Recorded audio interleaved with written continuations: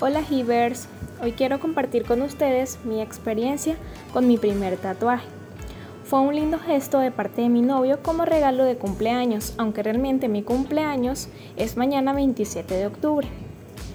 Lo hice con un profesional, aunque yo decidí que quería hacerme, mi novio lo diseñó ya que él es diseñador gráfico.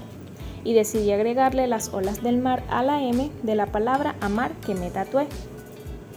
Esta palabra tiene varios significados para mí. Amar, de sabor amar, que me encanta.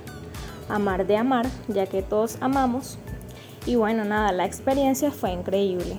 Estuve nerviosa, ansiosa, feliz.